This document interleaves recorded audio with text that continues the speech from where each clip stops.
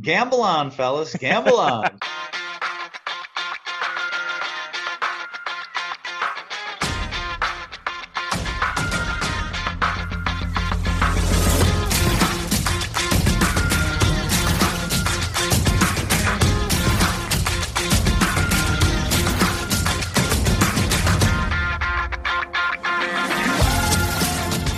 Welcome again to Gamble On, the weekly gambling podcast presented by USBets.com. I'm Eric Raskin, US Bets Managing Editor and Media Director, and I'm joined by our senior analyst, Pulitzer Prize finalist, John Brennan. And I received my first ever bad beat payout on Wednesday, John. DraftKings was feeling bad about several of its big boosted bets of the day in a row losing. So on Tuesday, the sportsbook tried for a nearly sure thing, boosting a Giannis Antetokounmpo double-double from minus 500 odds to even money with a $25 max. I went in for the max, and he got injured in the third quarter, 2 rebounds shy of a double-double, clearly on his way to paying out if he hadn't gotten hurt. But DraftKings paid the bet as if it won, since they really were trying to lose this bet in the first place and give customers some free money. So now that I've personally experienced losing a bet and getting paid as if I won the bet, it feels a little bit empty, but having $50 in my account that I don't deserve is definitely better than not having that $50 in my account. John, any opinions on this bad beat payout? And did you happen to take part and wager, say, $5 on this one? Well, Eric, I didn't notice it because I've been very busy working this week, and somebody coughed didn't inform me about it. So Sorry. No, I'm a little surprised at this one, actually. Clearly potential injury is part of the wager, and players do get hurt. You look good on a Bryce Harper under Homer's preseason bet, right? Because you have noticed that because he has not missed many games in recent years, he gets banged up a lot and has power droughts. Now, this year he's missed 20 games in the first half. And the book doesn't get to say, hey, that's not fair. We assumed he'd play 150 plus games again. Right. So I don't really get it. I'm still undefeated on these bets, by the way, over the years. And it's a big part why I've pretty much quadrupled my modest bankroll in that time. It's a good reminder, though, that it's true that the books really don't want you to lose every bet, because then you get frustrated and you quit.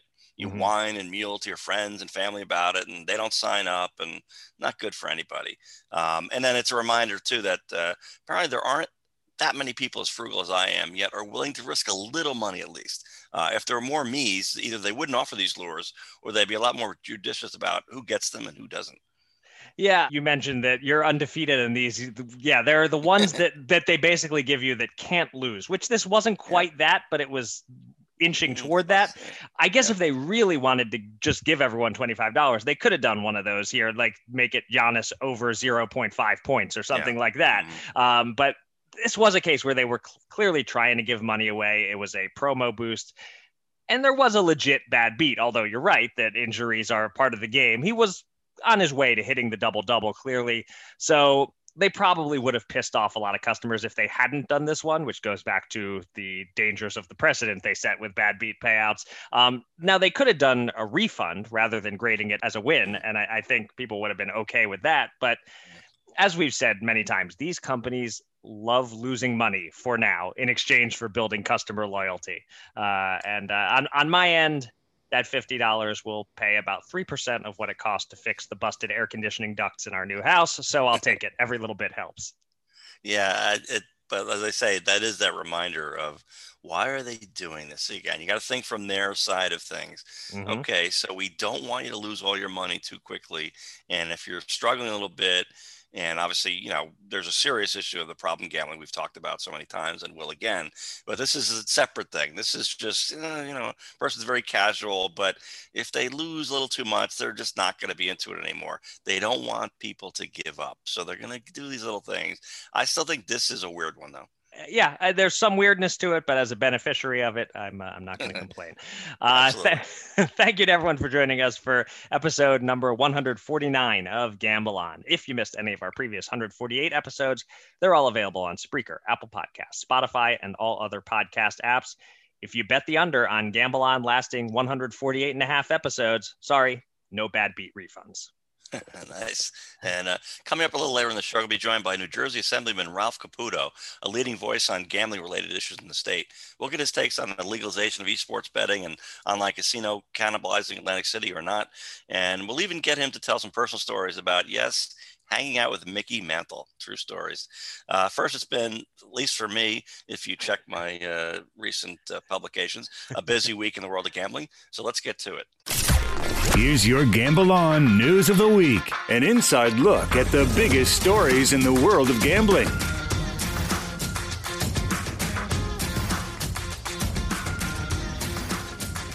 Our colleagues at Sports Handle have published not one, not two, but three breaking news stories in the past 6 days on the hopes for Ohio sports betting legalization. We discussed Ohio with Jill Dorson last week.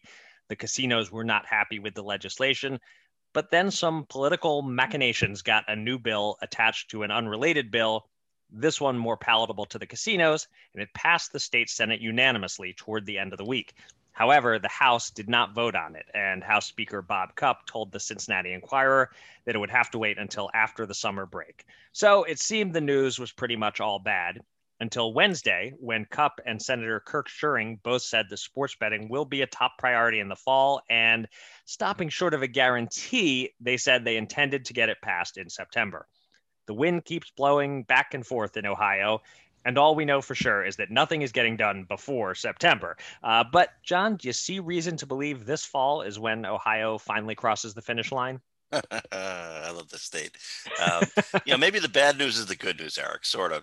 By that, I mean, Ohio lawmakers don't seem to much care about sports betting. And maybe that's good because Lord knows there are at least 100 more pressing issues in the state, right? So, of course, this assumes that's how lawmakers are spending the time they don't spend on finishing off sports betting legalization. And, well, I'm not sure what else they're doing, frankly. So all I can say is I'm heading out to what they call Nickel G's in Chicago in about 10 days. That's the National Council of Legislators from Gaming States Conference. And the previous Nickel G's president was from Ohio, and they still don't have sports betting. I guess some states just can't have nice things. Yeah, so it sounds like you're leaning toward a no for Ohio this year. No. Is that safe to say? No. Maybe more than leaning then, I guess. And yeah, I'm definitely leaning that way. And to me, the big reason to predict this fails is just inertia and previous history. It's failed every time so far. Ohio keeps tripping over its own feet on this. It makes sense to predict failure again because you can only be wrong predicting that once, whereas you can be wrong many times in predicting it passes. Now, a politician telling you something will happen in September, with all due respect to our upcoming guest, Mr. Caputo, a politician saying that doesn't mean a whole lot to me. And the way the bill was attached to an unrelated bill, as we learned with the UIGEA many years ago, that stuff can be very effective when it happens quickly at the 11th hour. But I feel like because it didn't get done immediately, once you go on recess and everyone has time to process the machinations, it gets a lot harder to sneak one by. So I'd say I'm something like 65-35 that Ohio doesn't get it done in 2021.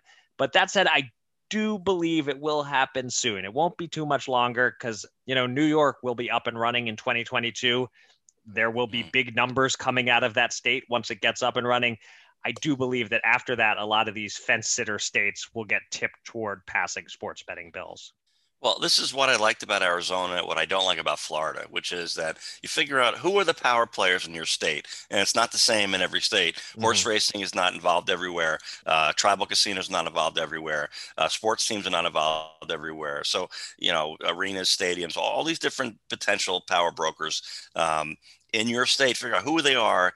Everybody, wets their beak, as I like to say, and then it passes. Arizona's sailing through. Florida, I'm waiting for the lawsuits. And Ohio, clearly, they were going to kick the casinos out, which is insane in terms of politics and lobbying. So, of course, that didn't happen. And then they got it going forward. But then somebody else presumably decided they weren't getting enough. So I don't like the way this is going there. And I don't know that it's going to happen in September.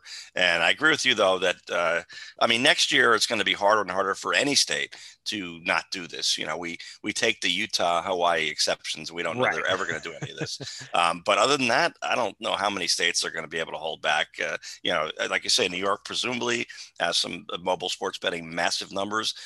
Texas and California are rumbling, and Florida, who knows? But it's going to happen eventually for these states. But I feel bad for the locals, who just they don't want to bet illegally. They don't want to go to the corner bookmaker. They don't want to bet online on some offshore account, but they just want to throw a little money down their team and watch the game. And it's just the whim of the legislatures in each state. You can do it, and your cousin or your brother-in-law, whatever, in a different state, he can do it. It makes no sense, but it is what it is. Well, you mentioned the Utah-Hawaii exception. That it just jogged my memory that earlier this week I was listening to the Get a Grip podcast produced by our friends at Sports Handle, and David Purdom was on this week, and they talked about that there are 2 states that have not introduced any sports betting legislation at all. And my immediate thought was Utah and Hawaii, but it's actually not. I had forgotten something was introduced in Hawaii, even if it's not going to be taken seriously. Do you know what the other state is besides Utah that has not introduced any legislation? I want to say one of the Dakotas. I'm giving myself 2 outs. You're in the right general vicinity. It's Wisconsin, which I didn't realize. So I don't know if we have to start thinking of them as a Utah, Hawaii, and Wisconsin as the 3 states that might never do this. I don't know.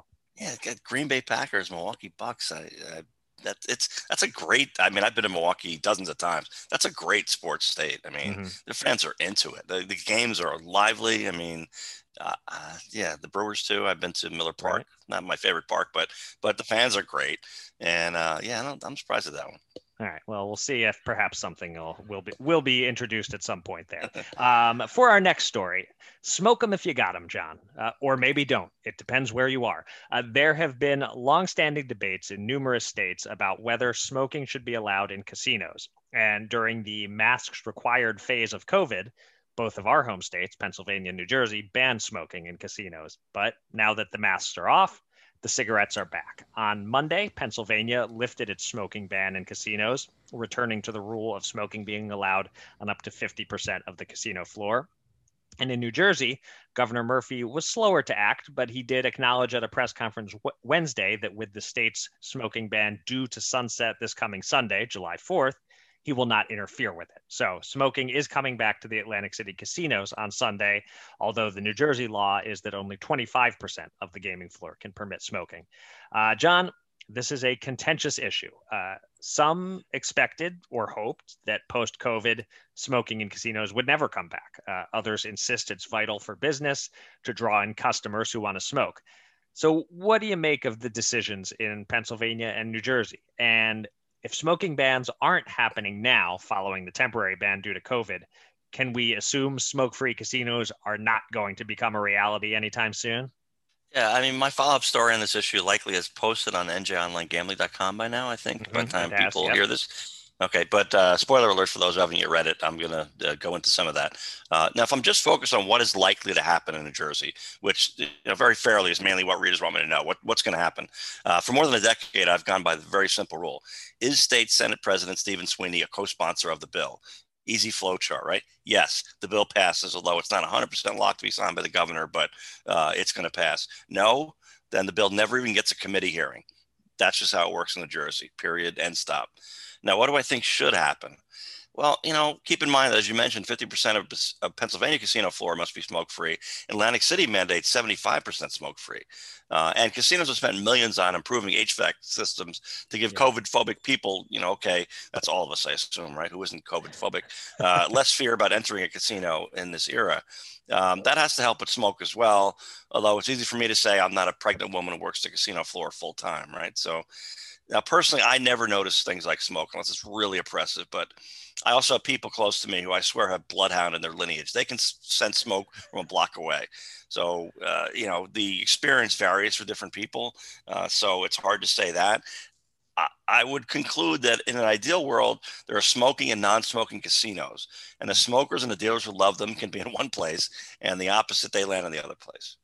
Yeah, that would be something that makes sense on a lot of levels if everybody succeeds from a business perspective doing it that way. But I think there are issues with that. Just on a personal level, I don't totally get in 2021 why smoking cigarettes is still such a big thing.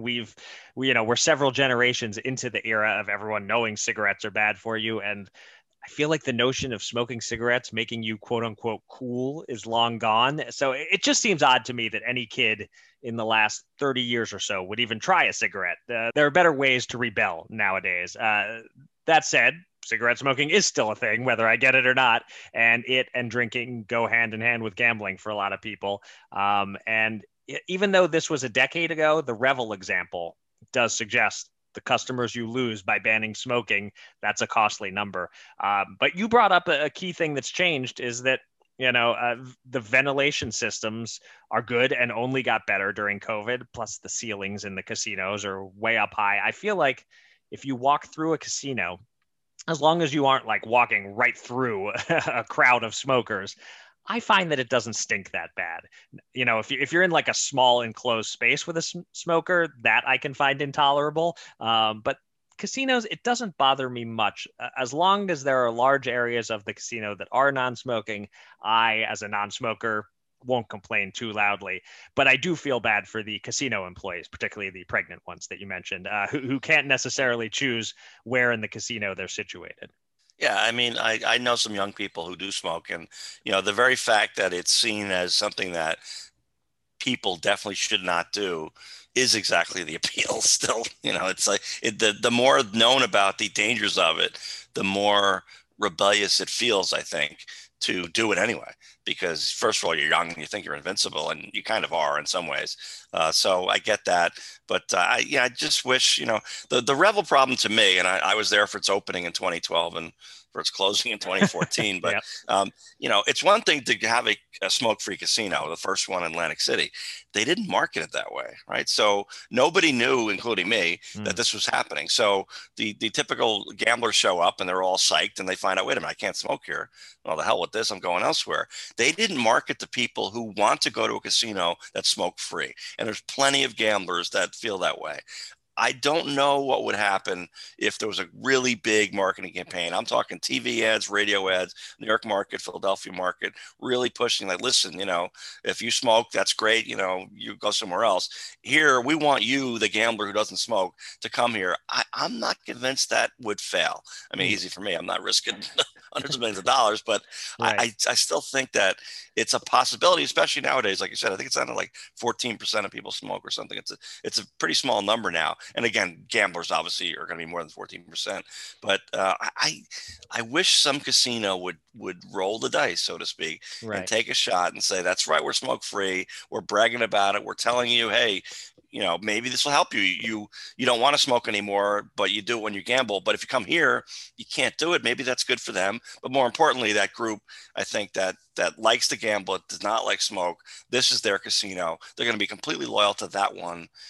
I'd like to think it can work.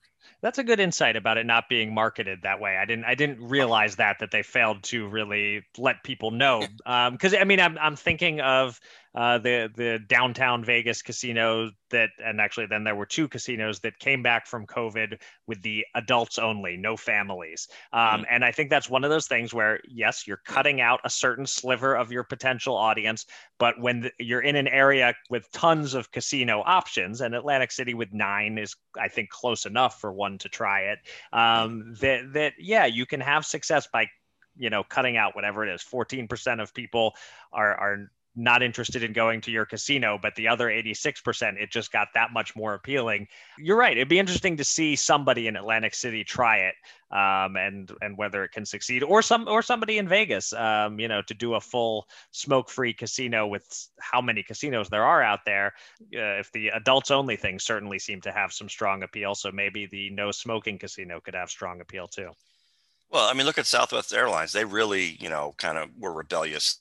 They decided that customer service and not having an incredible amount of annoying and unexpected fees thrown at a person might actually get them some customers, and they're doing pretty well. I mean, it's kind of strange in the airline industry to have a good customer service, but they seem to do it. And I've flown on them often enough. Listen, it's not the greatest experience you've ever had, but if you're trying to, save a buck and not be just battered by these annoying fees, they do the job pretty quickly. Yeah, they're the one without the assigned seating, right? That's Southwest. Yeah. Yes, that's the one drawback, is that you're in a race to get there early and line up and all that stuff, which adds a little to it. But if you're saving money, might be worth it. All right, we've gotten a little bit off track. Let's get back to gambling. Our third story this week is something a little bit different. We've gotten used to mobile sports books with casino branding like BetMGM and Caesars, or with DFS branding, DraftKings, FanDuel. Now, starting in Colorado, there will be a Sports Illustrated branded sports book powered by 888. It's expected to launch sometime later this year.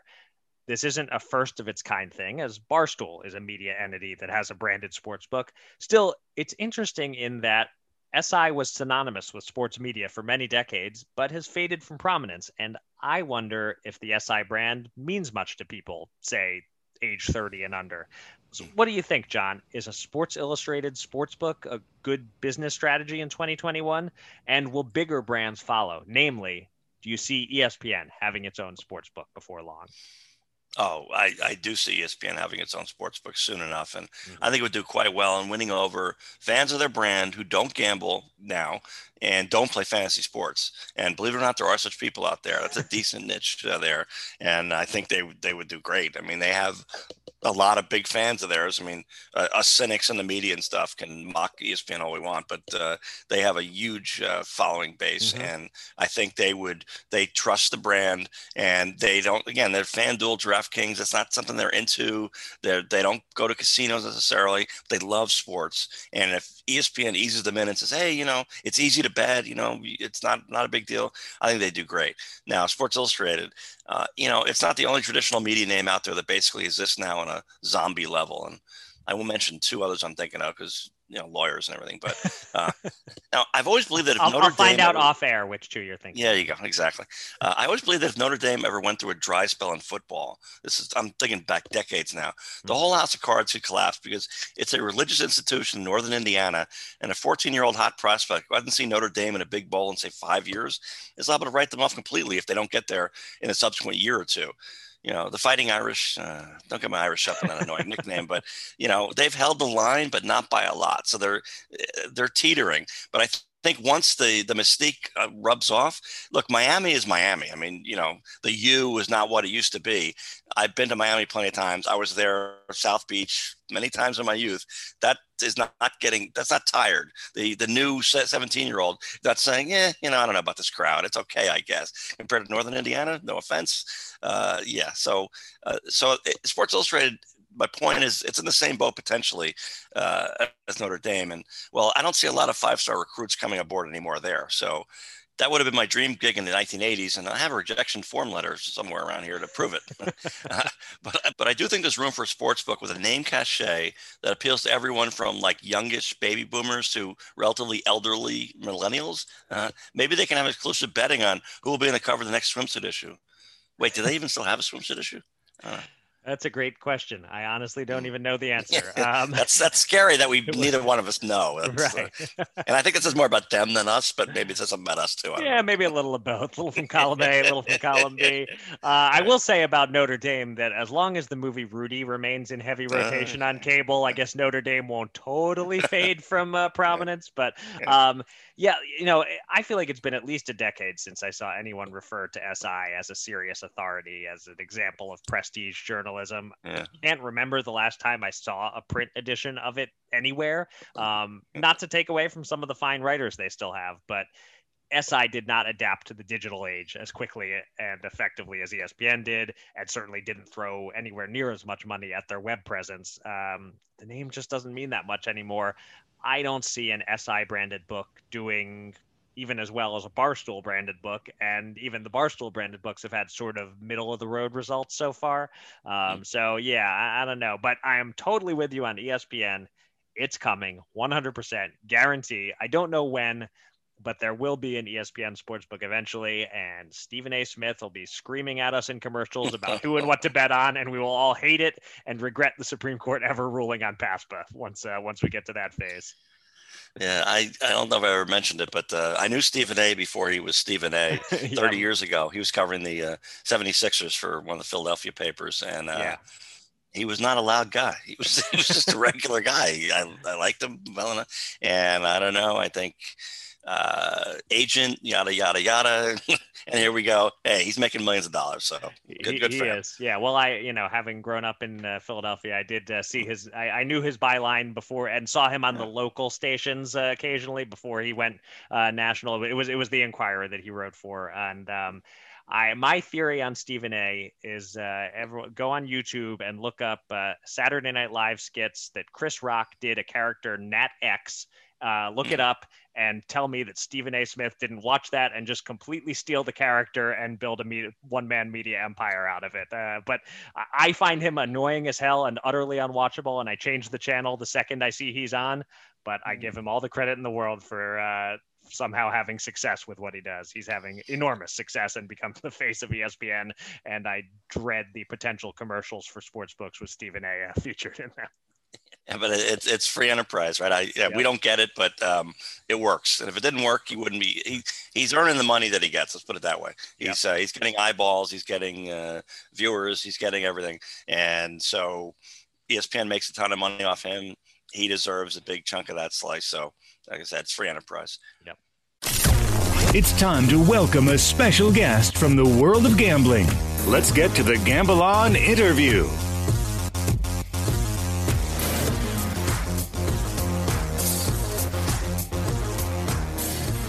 Our guest this week is a man who appeared on Gamble On for the first time in February of last year. And at the end of the interview, we told him we hoped the gap between his first and second Gamble On appearances would be shorter than the gap between his tenures in the New Jersey State Assembly.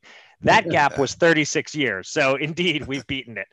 He's an Essex County Democrat who served in the Assembly from 1968 to 72, took a little time off to make a living as an Atlantic City casino executive, and returned to the Assembly in 2008. He has been a leading voice on a number of fronts in Trenton ever since, including on all bills gambling related, it seems. Assemblyman Ralph Caputo, welcome back to Gamble On. Well, thank you very much. And it just goes to show you can't get away from your past. How I ended up in the gaming committee and chairman, I have no idea. Trying to run away from it, and here I am back in the right. It feels very Michael Corleone. I try to get out, they keep pulling me back in. Similar, you know. So before we get into current events in New Jersey gambling, let's start the interview with some storytelling about Mickey Mantle. Even those Gamble On listeners or hosts too young to remember Mantle as a baseball player or his tenure as a greeter at an Atlantic City casino are probably familiar with the fact that he was banned from baseball due to the latter job before being reinstated 2 years later. Assemblyman Caputo is more familiar than just about anybody with the Mantle saga. So, Mr. Caputo, I know you told John off air that this could be its own entire podcast, but trying for the abridged version in maybe 3 minutes or so, what is your connection to the Mantle controversy in Atlantic City? Well, we worked together in Atlantic City. We were both at the Claridge Hotel and Casino back in the early 80s. I think Mickey was there before me. I think I was around 83. I entered. He might have been there a little earlier. Willie Mays was across the street at Bally, so the both of them served as casino marketing tools. Actually, they went out, they were big draws. Mickey was a huge draw, and it got even more intense as time went on. My connection with him was crazy because he comes to me one day and he says, listen, Ralph, I want to get out of here. I really don't want to do this anymore. I said, well, I'm not your boss. I said, you're going to have to talk to the president of the hotel. He said, fine. He said, I owe them time, but I don't want to rehook up. I want too much money from them anyway. They'll refuse it. So he goes up and asks for $1 million. And of course they said, Mickey, we can't afford to pay you $1 million. He says, well, I don't want to be here anymore. So he had 15 or 20 dates that he owed them over the next year or so, over a year, maybe about a year. So he goes and tells them, he says, listen, Caputo will take those dates. And what a nightmare that was. So they called me upstairs. They said, did you tell Mickey that? I said, listen, he doesn't want to be here. Why would you want to keep a man on a job that doesn't want, but he's honorable. He wants to complete his obligation. So if I can help, I didn't realize what I was getting into. If I can help, I will. I say he's a great guy. He's an icon. We grew up knowing Mickey Mantle. The world knows Mickey Mantle. And he's a big asset to the company. So I'll do whatever I can. Fine, you got him in your hands for the next 6 to 9 months. Well, that was a trip into, unbelievable. It was crazy, but he was a great golfer. And I used to take him to all these golf clubs, the country clubs up in North Jersey. Everybody got to know him. And when we did big events where crowds of people came, it started to get really crazy. Because Joe DiMaggio and him were the only two really icons left alive. So if you went to a crowd, let's say hypothetically, the first crowd would be 300, and went to another event, it would be 1,000, and then it would get into the thousands. I mean, he was bewildered by it. He said, "I can't understand it." I said, "Well, they're not here for me, Mickey. They don't know me. They're here for you, you know." And he handled it well. I mean, he had, as you know, he had some demons that he constantly lived with on a daily basis, and he was tough to manage, but a very good guy. And I have a lot of good memories with him. And we made a lot of friends in North Jersey, which I'm from. And people got to, in fact, we invited him to some very personal things that people had fundraisers for hemophiliacs or whatever. He was so willing to go along with it because he had sickness in his own family, himself, his son, and whatever. And he was very, very humane about all of this and wanted to help. He was a great golfer, even with his bad legs. I mean, he could hit that ball. Anybody want to gamble and think they could beat him, they lost every time. Other than that, I was with him the last day he was on the payroll with the casino. And I took him to a restaurant up in Randolph, New Jersey. It was raining like crazy. He jumped out of the car. It was a little nuts. But he got in and he says to me, "Listen, Ralph, I appreciate what you've done." He gave me his card. He said, "I'm going to open this restaurant in New York called Mantles." I said, "Really?" I said, "I'm going to be in that business and probably do some commercials," which he really didn't do. He didn't do many commercials prior to that. He did a couple, one for Pepsi but Gillette or something like that. But he could have made hundreds and hundreds of thousands. For some reason, he wasn't interested. So that was the last time I saw him. And he said, "You can get in touch with me, call Texas. My son will answer the phone." Well, he didn't even have an agent. Mickey Mantle didn't have an agent. Wow. Can you believe this? I mean, didn't have an agent. It was crazy. I was telling him he didn't make much money. His pension was nothing huge. I think his highest salary was $100,000, which is ridiculous. No bitterness at all about it. Never beefed or whined about that. He was really not a materialistic guy. He loved people and he loved to party, loved to be out there. He had a drinking problem. We understand that. But other than that, I have nothing but fond memories of him. And I could, after a while, it was just like an equal. We would just talk to each other, like I would talk to anybody else. I mean, I knew it was Mickey Mantle. One last story about him. Yeah. We had a dedicated field in Old Bridge, New Jersey. He said, "I don't want to do it, blah, blah, blah." He always complained. I said, "Listen, this guy's a huge customer for the casino. He's going to donate a field in his mother's name. Why don't we do it? We'll get Sparky Lyle. The three of us will go. All right, get a convertible. Well, I forget how we get together, but we ride into Old Bridge." Now, this is you got to picture this. When I tell you, and I'm not exaggerating, that'd be 100,000 people there, 3 or 4 deep, grandsons, fathers, grandfathers lined up along this road going into Old Bridge. And he said, "What is this?" I said, "That's you." He was coming into his own then in terms of being hugely popular. And when we got to the field, he did it. He didn't even complain. He even wanted to go to the luncheon and he signed autographs. And it was a great day. I mean, it was really a great day. And I think that changed him because he saw really the admiration and love people had for him. And I knew he wanted to go on after that, but that's my Mickey Mantle stories. It was a trip. I didn't even. He got angry at me because I never asked him for an autograph. He was like, "Everybody's driving you nuts." We had a picture together and he signed it, and I have it. But he said, "I can't understand you. Why? These balls are going to be worth tons of money." I think I got one for my son, and that was it. But I never abused that privilege of being around him because everybody wanted his signature. That was crazy. Right. So that's about it, unless you want to ask me other questions about it. No, we should probably move on, but those are great stories. And whenever the next time we have you on the podcast, I think the road we'll want to go down is specifically Mickey Mantle gambling on the golf course stories. Those sound like fun to save for the next time. There's lots of them. There's lots of stories. But anyway, I want to keep it clean. I don't want to get sued. Yeah.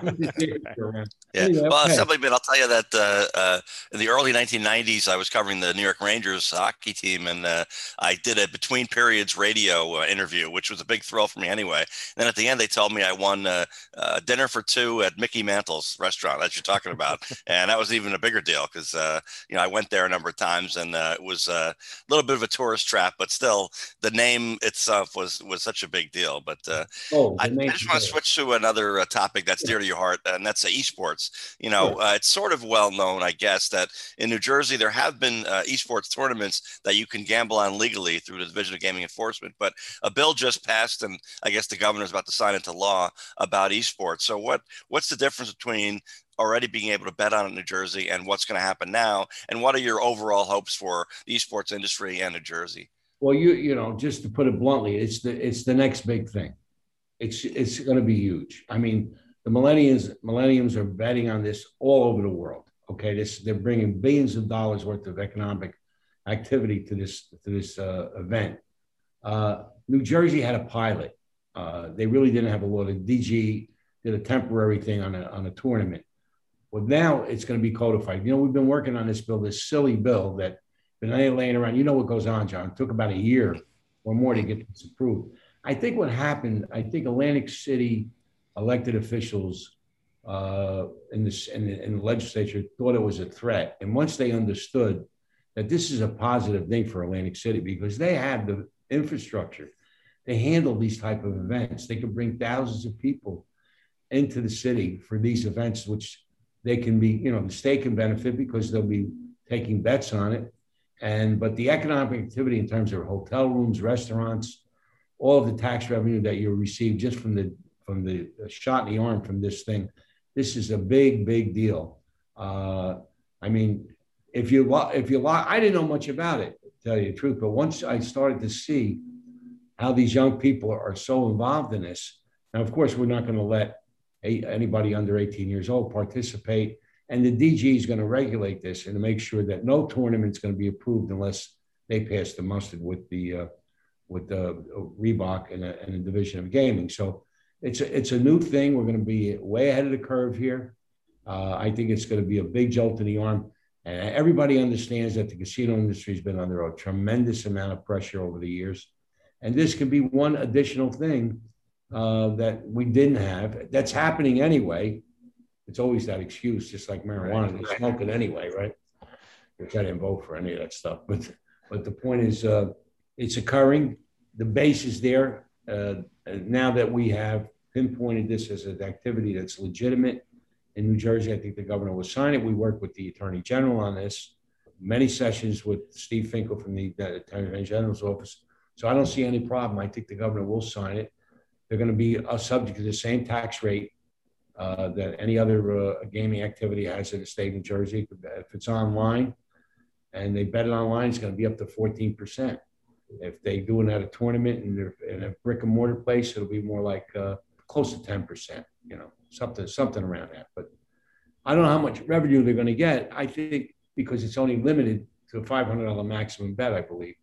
But the fact is the activity that it's going to bring to the city and to the state of New Jersey, they could go to the Proof Center, they can go to the PAC, they can go to venues up here too. But Atlantic City is really tailor-made for this stuff.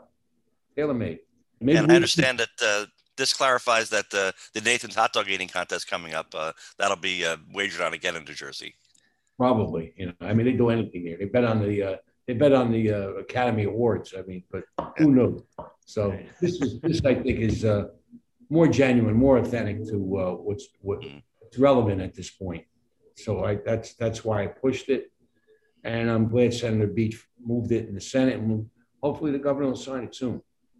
So you said we don't know quite how much revenue that will produce. One thing that we know is producing major revenue is online casino. And online casino gaming first came to New Jersey and Delaware in 2013 over objections by some in the Atlantic City casino industry. I'm curious, did you share those concerns at the time? Yeah, I did. Originally, I did not favor it for a number of reasons. One, I don't believe that even now it passes the constitutional requirement. I mean, you change, according to the Constitution, you have to have a voter approval. for a change in gaming. Okay, this was a major change going on the internet, et cetera. But what happened? Senator Lesniak, very, very crafty, very smart.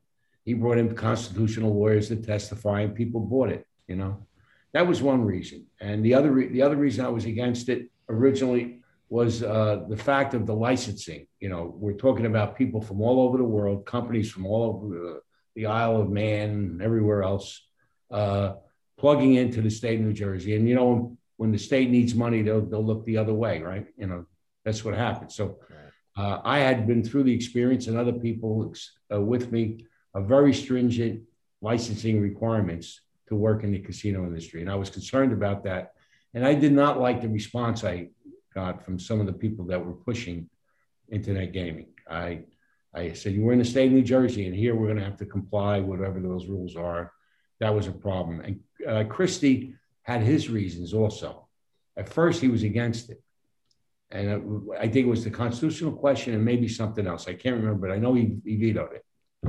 And then for some reason, it came back to us with the convincing arm of Senator Lesniak, who's brilliant at convincing people to do things.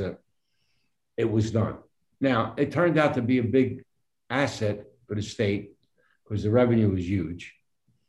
In the beginning, it was very disappointing. Christie overestimated the revenue projections, but as John and I talked about, it's up there. And the other reason why I was concerned, I thought that jobs would be at stake because, as you saw, casinos closed in Atlantic City. So people were not going, they're not going to go there if they can bet on the internet. You're going to lose waiters, bartenders, dealers, people that work in restaurants, hotel, bellhops, gaming people, marketing people. So all these casinos were under a threat because of the competition from other destinations. And I thought we'd have less visitors to Atlantic City with the internet gaming. That was another reason why I was worrying about the health of the existing casinos. All right. The reason why I'm doing well now, we have less casinos, number one, than we did. And two, the pandemic. People are home betting on their internet. They're out of work, or if they're not out of work, they're betting in between their Zoom calls or whatever. And this is part of the devastation of the COVID pandemic we've been through. So I don't know if this is permanent. I don't know. I don't have a crystal ball, but I do know it has increased because of that. People being at home and betting online. So that's part of the reason why the jury's still out of how it has kept the lights on in Atlantic City, sports betting and online gaming. But, they're up against it there. I don't care what they say about the profitability when they're measuring against years that they didn't do well at all. Some are going to do very well. But so the concerns you had about online casino cannibalizing the revenue for in-person casinos, have you changed your tune on that now, having seen it for a while, or you think it's still sort of a temporary pandemic thing and they are still cutting into? We're going to see. You know, the casino business is a very, very immediate business. It's a month-to-month situation. I was in it for over 20 years. What was yesterday doesn't mean it's going to happen today. Conditions change. If people start to come out more, you'll have more visitors. Hopefully, the casinos will be healthier, and internet gaming may not be as healthy. I don't know. We're going to have to see that. I'm not sure. So it's a shame. It's just a funny bit. It's a tough business. It really is. Competition is tough, and now they're competing with each other because you have online stuff. Why would I walk into Atlantic City to do a sports bet if I could do it online? Why would I drive down there? For what reason? That's my point. Now, it could get better if the economy gets better and people get back to work. But people don't even want to go back to work now. So where's this disposable income going to come from? I don't know what the future is. Maybe we'll end up with 4 or 5 casinos in Atlantic City rather than 9. Assemblyman, I want to ask you about one other thing. You've gotten so many bills passed over the years on gambling and gambling expansion and other issues, and I guess there's still more to do, because I know there's one a topic also dear to your heart, which is having a gambling diversion court. I think people are familiar with the idea that in many cases, some first-time nonviolent offenders can who have drug or alcohol problems can get kind of a little bit better treatment than pure punishment. And it sounds like you're trying to have that expanded to people with gambling issues too. Can you talk about that bill and where it might happen and when it might happen on that? We have a bill in. It was late in the session. Myself, Dan Benson, and Anthony Varelli from Mercer County, to create a gambling treatment diversion court program like they have in Las Vegas. Okay. That's how I discovered it. I read about it. I didn't know that it even existed. And we started to talk about it, and we sponsored a bill. We've changed the bill somewhat because of the negotiations with Benson. He's very, very in tune with this, and we're working together on it. But it makes sense. You know, people that have gambling addictions, and now you're going to see more of it because of the pandemic. And if they commit minor crimes, there should be something established in three pilot courts in the state, north, middle, and south, where instead of incarcerating someone, if the crime is not murder or violent crime or, you know, some high type of criminal activity, that they could go into a treatment. And if they follow the treatment and they stay with the program, then the sentencing would be set aside. So it's something we're going to get into. We're listening to some people that have done this in other states. They established it out in Nevada. And we're going to try to do something here. And hopefully we're going to get something either in lame duck, if not. And you know, John, how long these things take. You know, we could talk about them. I mean, look at esports. Was that a big was that a complicated thing? How long did it take? Over a year, right? Yeah. Mm-hmm. So this is going to meet with some resistance, I'm sure. And we're gonna concentrate on it and see if we can get it done. Absolutely, I think it's worthwhile. We all know gamblers. We all know they're not all criminals. We know that they've done some stupid things, and we don't want to. Incarceration is not the answer. All right, good range of topics we covered there. We thank you for your time, Assemblyman Caputo, and we will definitely have to have you back on to get some more of those Mickey Mantle stories, especially the golf gambling ones. The mixer. I'll bring my picture and show it to you next time. Okay, we look forward to that. With his signature, imagine me with Mickey Mantle, a kid from North New Jersey. All right, not bad. Two men. $10,000. Will they run it up or blow it all? It's time to check in on the Gamble On bankroll.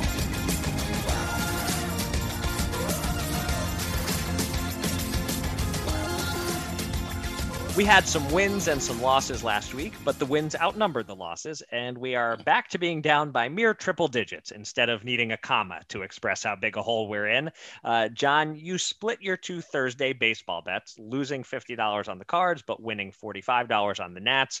Your only other bet was a minor loss of $20 on Paul Casey to win the Travelers Championship. That long shot didn't pan out.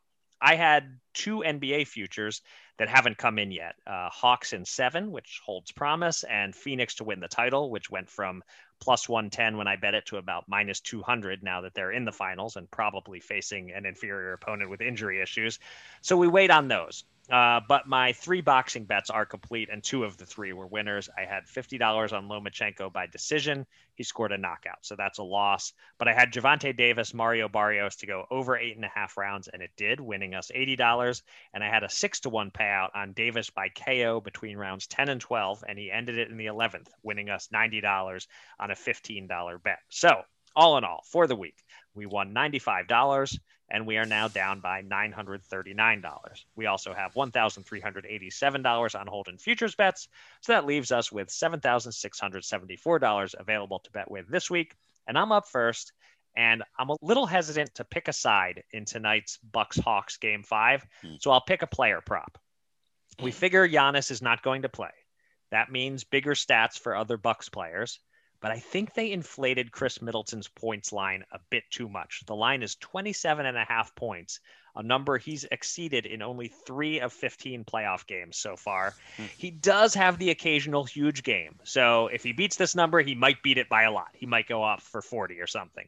That's fine. I think about 7 or 8 times out of 10, even with Giannis out, And this figures not to be a high scoring game. I think he comes in under this number about 70 to 80% of the time. The under does have minus 117 juice, but I think it's worth paying. Let's bet 117 to win 100, under 27.5 points for Middleton tonight. All right. Well, I got to say, full disclosure, the reason I only had a Paul Casey to win bet last week as an afternoon player is I forgot to check the odds on the golf last Wednesday night. By the time I woke up, the event was underway, and I didn't see top 20 odds anymore. But for sure, I would have taken Bubba Watson. Now, Bubba was leading the event by 2 strokes with 5 holes to play. This is to win, okay? And it looked like I was about to retake the lead in that season-long golf pool that I keep swearing I won't mention again. But, right. All right, so he bogeys the 14th hole. Whatever, no problem. Bogey on 15. Okay, let's regroup. Bogey on 16. My hands are getting a little clammy, I got to say. Double bogey on 17 with a Shankopotamus approach shot into the water. And I think I just threw up in my mouth. I couldn't watch the 18th hole, but that was another bogey. And Bumbling Bubba scored a 7-way tie for 19th. Talk about getting chopped to pieces on top 20. Hey, DraftKings, give those poor bastards their money back, okay? That's who deserves it. But had I remembered to play BetMGM, which I just noticed does not chop up the X-Place bets, I'd have been okay, right? He's top 20. Right. So with that in mind, I'm taking Jason Kokrak at the dreaded Rocket Mortgage Classic in Detroit this week. Classic's the right word, but at plus 125 for an unchoppable top 20 on BetMGM. But I go choppable top 20 on DraftKings with Webb Simpson at plus 125 because if he's not rusty, I think he falls all the way inside the top 20, and the line is better here than it would be with the unchopped part. And finally, I don't think I've ever taken a favorite before, and Bryson DeChambeau is only plus 750. But I'll try 20 units anyway on Bryson because he made mincemeat of this course winning last year. And now he has a full year of being what I call bison. And what were the bet amounts on Kokrak and Simpson for those top 20s? 50 on each. Okay, got it. All right. My second bet is, like my first bet, a player prop, but it's on the NFL. It's a season-long futures bet. Shout out to our one-time guest, Adam Levitan, for bringing this one to my attention.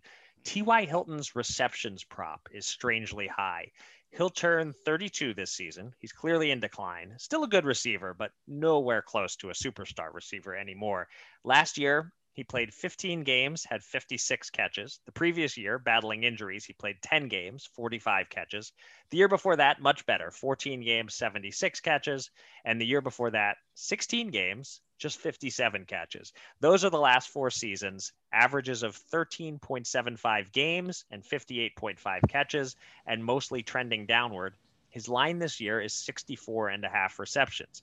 Now, I realize there are 17 games this season. However, his new quarterback, Carson Wentz, is a major question mark. Hilton is getting older and slowing down. He's had a series of leg injuries the last few years, a calf tear, some quad strains. With all NFL players, the smart money is on them missing a couple of games. I actually found a site that I don't know what their math is based on, but they crunch a bunch of numbers and they predict 2.9 games missed for Hilton as an average. So that would mean an expectation that he plays 14 games. Even if he plays 17 games, I feel like 64.5 catches is on the high end. Now, my unfortunate Gronk bet last year aside, you will come out ahead in the long run betting NFL season-long player prop unders. The bad news with this one is that people are onto this one, and there's minus 165 juice now on the under.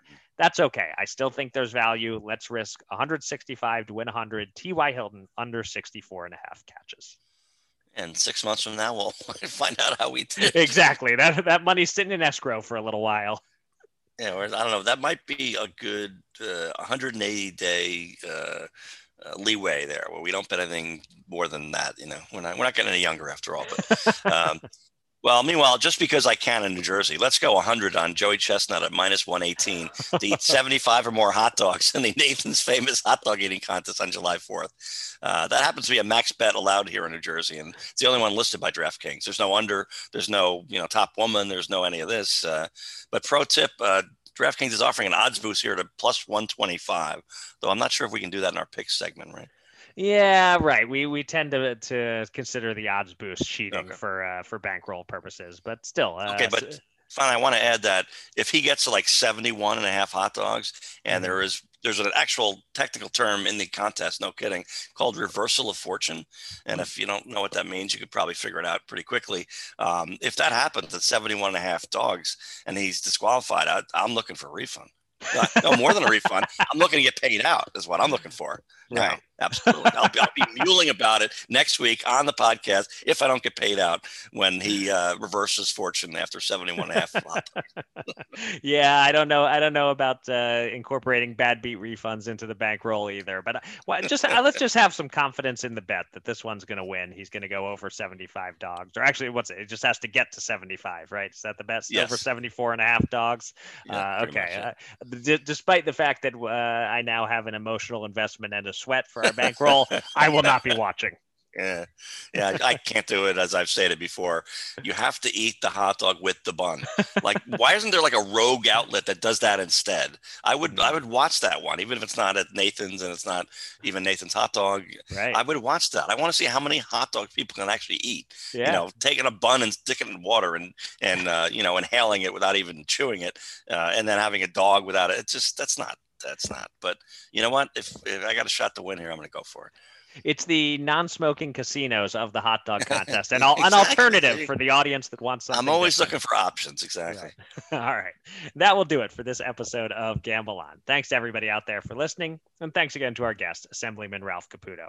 You can find me on Twitter at Eric Raskin and John at Bergen Brennan, and follow US Bets at US_bets. Go to usbets.com for all the latest news and analysis from the world of gambling, and subscribe to this podcast on Spreaker, Apple Podcasts, Spotify, or anywhere else. And with that, John, please take us out. Well, Eric, we both enjoyed Assemblyman Caputo's stories about being Mickey Mantle's Atlantic City casino handler, which is absolutely amazing. I'm going to close with a little more detail on that. Mickey's twin brothers both were pit bosses in Las Vegas, and his mother was so fond of slot machines that, according to a 1983 Washington Post article, the family bought her a glove to protect her slots hand. That's diehard, big time. Now, when Mickey and Willie Mays were banned for the same reason, Yankees owner George Steinbrenner said at the time, "I think it's a crying shame that two great center fielders, two of the greatest in the history of the game, are both unable to have an active part in baseball because of casinos. Gambling is part of the way of life in this country. The states have made it legal in casino form." Well, Mickey and Willie were reinstated in 1985 by new commissioner Peter Ueberroth, who overturned predecessor Bowie Kuhn's ban. "The world changes," Ueberroth said at a news conference. "We're going to look for stronger, more clarified guidelines to keep gambling and baseball apart." I went through the files and I found there were people who owned baseball teams and casinos at the same time. Shocking, but true.